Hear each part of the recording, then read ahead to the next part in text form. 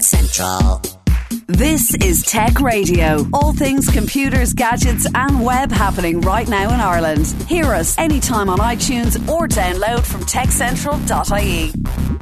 Tech Central. How you doing? This is Dusty Rhodes and welcome to Tech Radio. For 10 years, the number one Irish tech podcast, bringing you the latest in tech from around Ireland and across the world. All brought to you by PRTG Network Monitor from Paisler.com. Remember, as well as our show on air with RTE and online via the website or your favourite podcasting app, we keep you bang up to date on all things tech every day with hourly updates and daily newsletters, which you can grab for free at techcentral.ie. Now, a little bit, we'll be talking to our special guest interview this week, and it's all going to be around Elon Musk, who of course is making a lot of headlines this week. But first, I'm joined by our editor-in-chief, NIall Kitson. Niall, are you impressed or not impressed with the Facebook fine that they received for all the whole Cambridge Analytical data scandal? Yeah, Cambridge Analytica, I mean, the leaking of potentially 87 million users' details to an organisation that claims to be able to manipulate elections. I mean, this is pretty much as bad as it gets. It also shows up the need for GDPR and GDPR enforcement, which, as we know, goes from, I think it's up to 4% of turnover to a maximum of 20 million euros.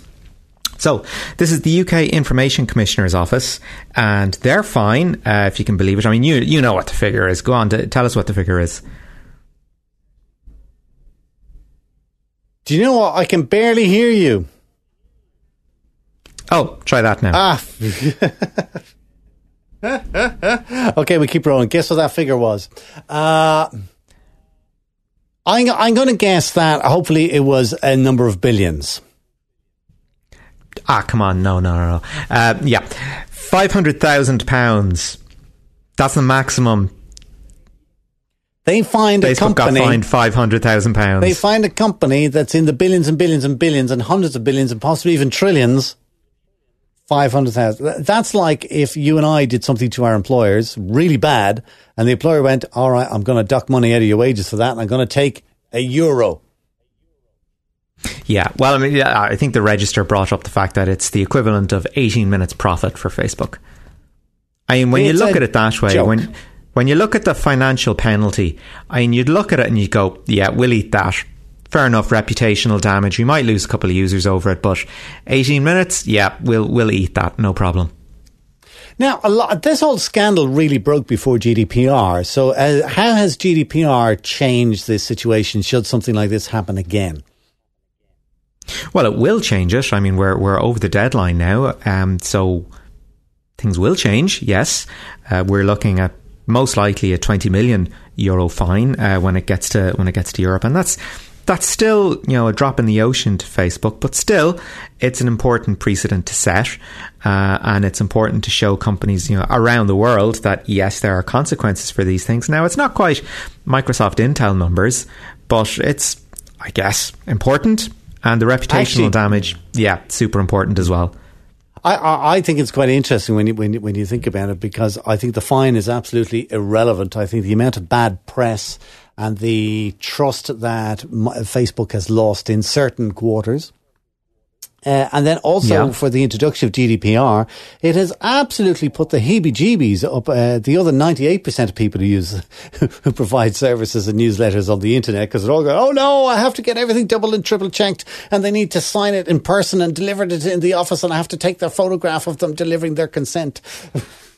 Yeah. To be honest, I think there are an awful lot of companies still keeping their head below the parapet on that and hoping that it'll blow over, or it'll come down to maybe one or two token fines and then it'll be forgotten about, this kind of thing. But no, GDPR is here to stay, and it's going to hurt some companies an awful lot more than others. It just so happens that Facebook can afford to eat fines like this, and will probably be eating an awful lot of them in future, and they'll issue their standard, you know, we're so sorry we're learning at this nonsense. But listen, GDPR can, I think, fine a company up to something like 5% of their global turnover. And even at that, I think Facebook would eat it and not lose any sleep. Oh, yeah, it's 4% or 20 million. I mean, you know, they will manage that. We'll wait and see. What happens with that. Listen, I have I received a little package from Amazon this morning with toys in it, which I won't go into right now. I won't go into it right now, right? Because I am looking forward to opening it later. But you've been looking into toys this week because Microsoft have announced that they're going to get back into the whole iPad space, or down with one of the Chrome tablets. Yeah. Well, it's not getting back into space. I mean, the Surface has kind of found its niche, and I'm noticing an awful lot more of them around town. I think they kind of cracked it with the Surface Pro 3. And it was a nice device. It looked kind of sleek, very easy to bring around with you, very light. Some nice things going on in cooling, and quite a bit of horsepower to it as well. So, great device, and I think it was very much a game changer for them. Now we are getting the Surface Go, which is kind of a downgrade, if you want to think of it that way, because Microsoft are doing very well in what you might call the premium tablet space. Okay, the Surface is a really nice bit of kit, but it's not cheap by any stretch. I mean, it's up there with, your premium Ultrabooks at this stage.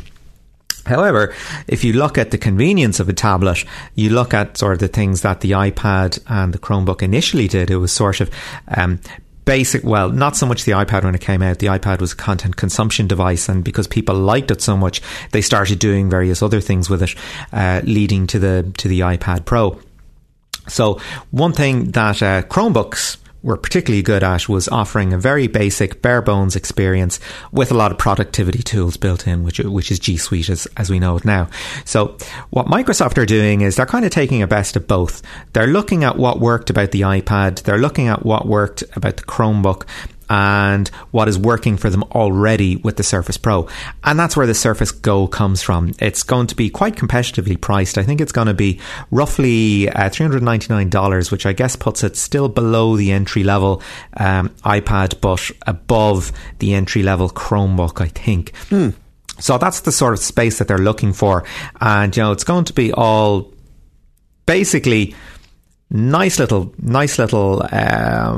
tablet plus Microsoft Office built in. So it'll be the kind of tablet where you can use it like a laptop for general surfing and emailing and maybe writing a document or doing a spreadsheet or the usual day-to-day, not particularly processor-intensive things. But unlike the Microsoft Pro, you're not going to be editing video on it. You won't be editing photos or any of that kind of thing. Is that the market where they're going for? Yeah, very much so. I mean, this is for, I think in their presentation they were talking about, this is for the business user who wants to tweak a presentation before ready to go on, or, somebody that has very basic uses. That's very much the sweet spot they're going for. And it'll have the same form factor then as the Microsoft Pro, Surface Pro. Slightly different form factor. I think it's like a 10-inch screen, I think. So it makes it slightly smaller than the current Surface Pro.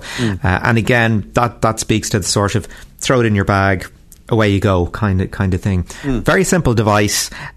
Pretty much kind of the gateway to Microsoft Office, if you want to look at it from a certain perspective. I can see use for it in the market.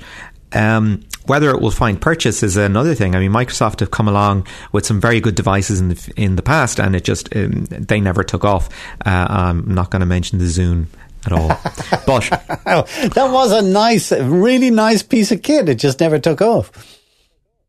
Yeah. There was nothing wrong with it. I think it was just the right device at the wrong time. That's exactly. Anyway, back to our Surface Go. Anyway, you think this is going to be a goer? Aha! Interesting question. I honestly don't know. Oh, well, I'll tell you what. From your brief description, I am definitely going to Google this later tonight, or should I say, I'll Microsoft Bing it later tonight. Haha! Because my good lady wife is a writer. That's what she does for a living, and she's got a nice laptop and office and stuff like that. But she's always kind of saying, I'd love to kind of go out and do the coffee shop thing and maybe write for an hour or whatever. But our laptop's not suitable for that. And I've been looking at, maybe just getting I didn't want to spend good money on it because it's going to be something that's only going to be used occasionally. But I didn't want to get a Chromebook because everything she has is on Microsoft Word, and I don't like the feel of the Chromebooks. They just feel cheap.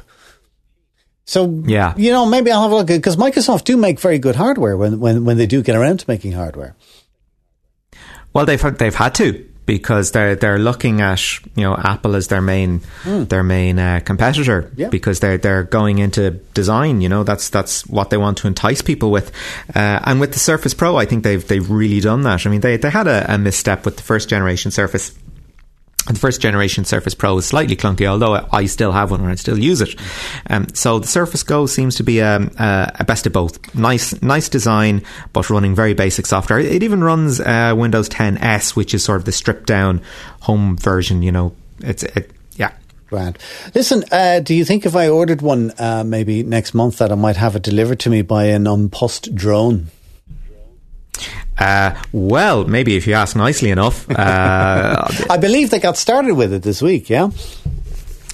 Well, it wasn't this week. I think it was a couple of weeks ago at this stage, but information was just sort of filtering over to me now. Well, it's only been released. Yeah. It's only made news now this week. Go on. Yeah, so this was the first package delivered by drone from Runapier in Mayo to Clare Island. First package delivered by drone from Unpussed, first of many, I'm sure. And yeah, more of that, please. Do you think drone deliveries is going to take off? Because, I mean, Amazon have been doing it for quite a while, and I'm like, and apparently around San Francisco, half of the traffic on the sidewalk is robots delivering things, and there's drones in the air delivering other things. I don't know. Is this still science fiction or science fact? I think for very remote areas where it doesn't make sense to have a car, the fuel costs or the insurance cost or whatever, it does make a lot of sense just to send over a drone, which would do so relatively inexpensively if it's only a small amount of post or, one or two parcels or something like that. I think it makes absolute sense to do something like that. As for delivering things, your daily mail in a large city, I don't think it makes any sense to do that when in any sort of densely packed area. I don't think it's a good idea. However, if you're in a quite remote area, then yeah, sure, why not?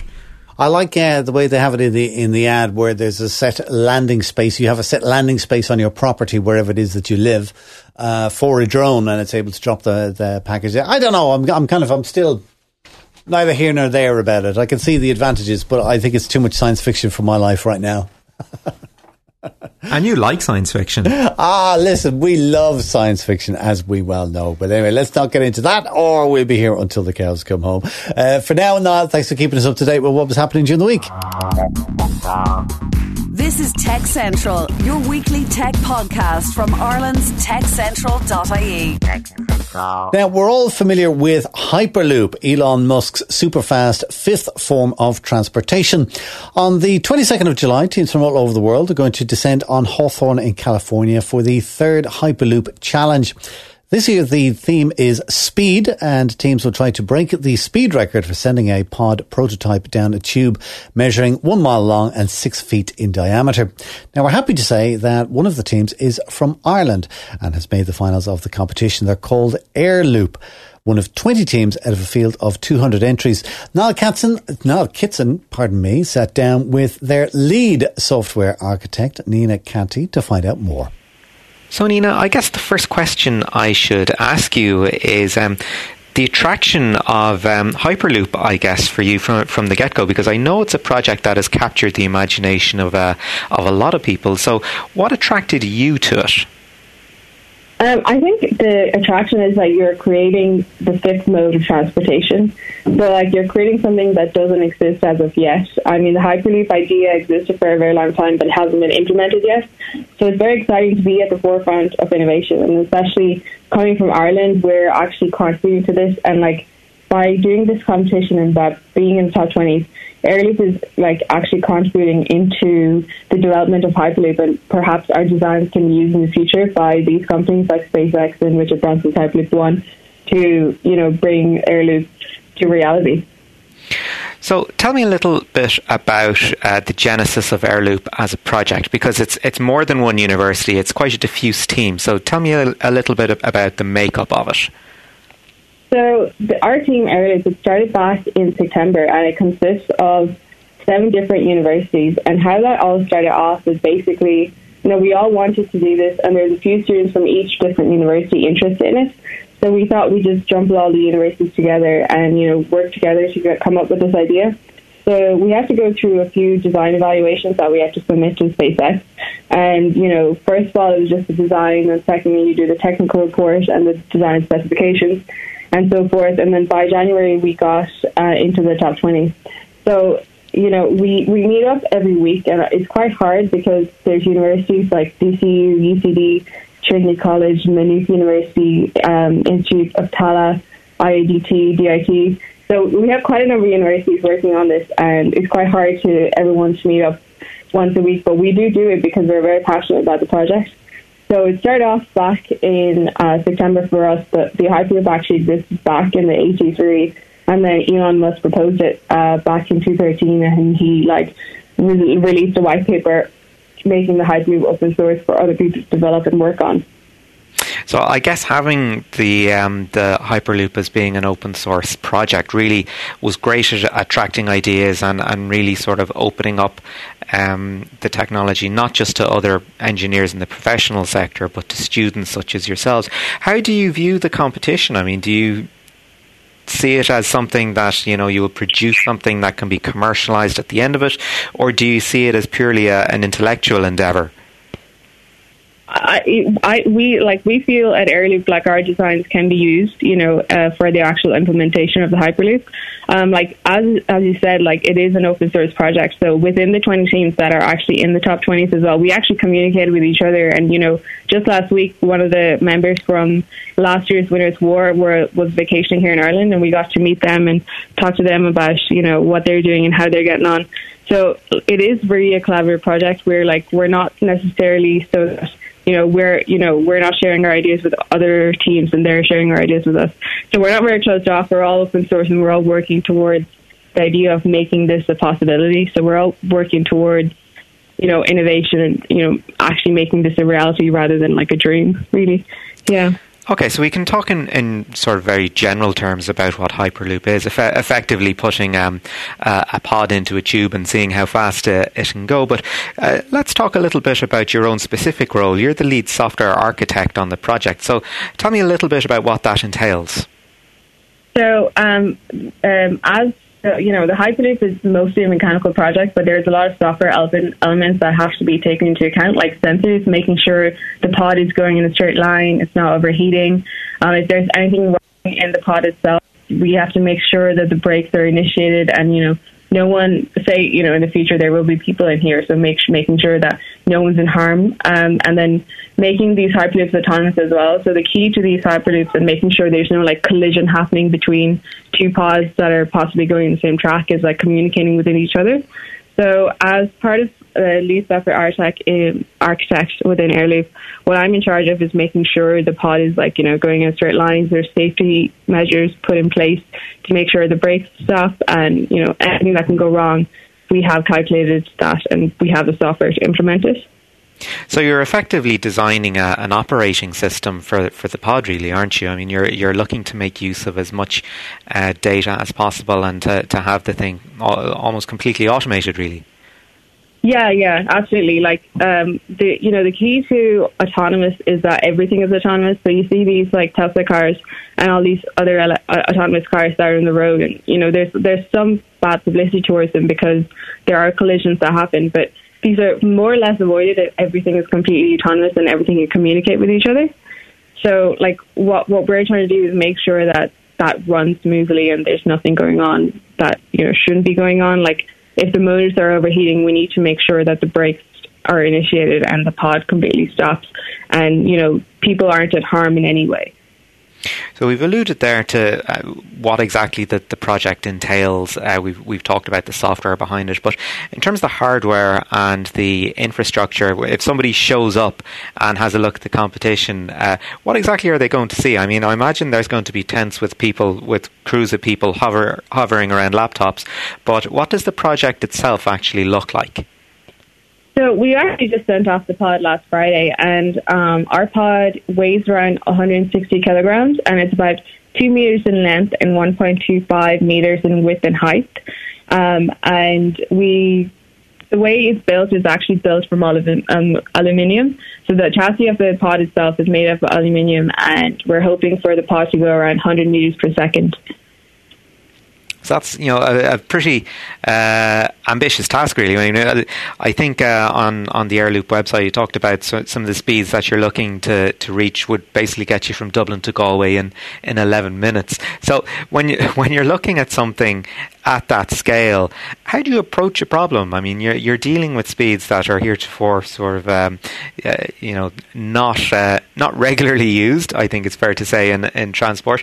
So how do you scale the ideas that you're working with? Do you look at a problem and go, okay, this is the sort of information I'll be getting in at 60 miles an hour, which I'm used to. What will the information I'm getting in to at 1,200 kilometers per hour look like? And is that information scaling correctly, or how do I spot something that's going wrong as opposed to something that I'm looking at being within sort of the margin of error, if you will? Yeah, so the Hyperloop itself is quite fast. Like, they're hoping the Hyperloop will go at the speed of sound, or Mach 1, which is over 1,200 kilometers per hour, which is very fast. So the way, we'd scale this is like, we obviously start off from 300 kilometers per hour and then work our way up. But the way from getting the data in, like from a software perspective, is like getting rid of delays. So making sure the data comes in every millisecond or something like that, rather than every other second, and to make sure the data isn't corrupt and the data is coming swiftly, is like we use this thing called UDP protocols, which is basically how data is being sent through communication protocol. It's a communication protocol basically, and it's one of the fastest protocols that you can use to make sure that your data is coming in correctly as well as swiftly and quite quick. So getting rid of delays and making sure you're using the correct protocols, so data packets aren't being lost and the communication is correct. So when you're using a protocol like that, you're also reliant on physical infrastructure as well. I mean, I imagine traditional Wi-Fi isn't going to cut it when you're travelling so far and so fast. So what is your infrastructure of choice in this? Yeah, so the way we do that is actually we obviously communicate to the pod via an Ethernet cable. So physically we're actually connected to the pod. But another way, like the main reason that this would work is like the pod itself will be able to make its own decisions. So if it's overheating, we have, the software set in place to make sure the pod can make the decision to initiate the brakes rather than a person initiating these brakes, or like rather than us waiting for the data to come to, say, our server, and our server is making the decisions. So the pod itself will be able to make these decisions because it's completely autonomous. So when you're looking at the finished product, if you will, to what extent do you see Hyperloop becoming a reality? I mean, you're working with the technology now, you're working with the infrastructure, with the sensors, with the software. How confident are you? What timeline would you particularly sort of put on it and go, yep, I will be using Hyperloop in 15, 20 years, etc.? Well, if you some of their Hyperloop companies like Hyperloop One by the Virgin Group, to have to move from proof of concept to reality, which is like getting passengers in this mode of transportation by 2023. But if you say, let's just look at Ireland itself, since we are the Irish team and we're representing Ireland. Like, if you look at Dublin, there's huge traffic congestion in Dublin, and the population in Dublin compared to, say, rural areas is quite a lot.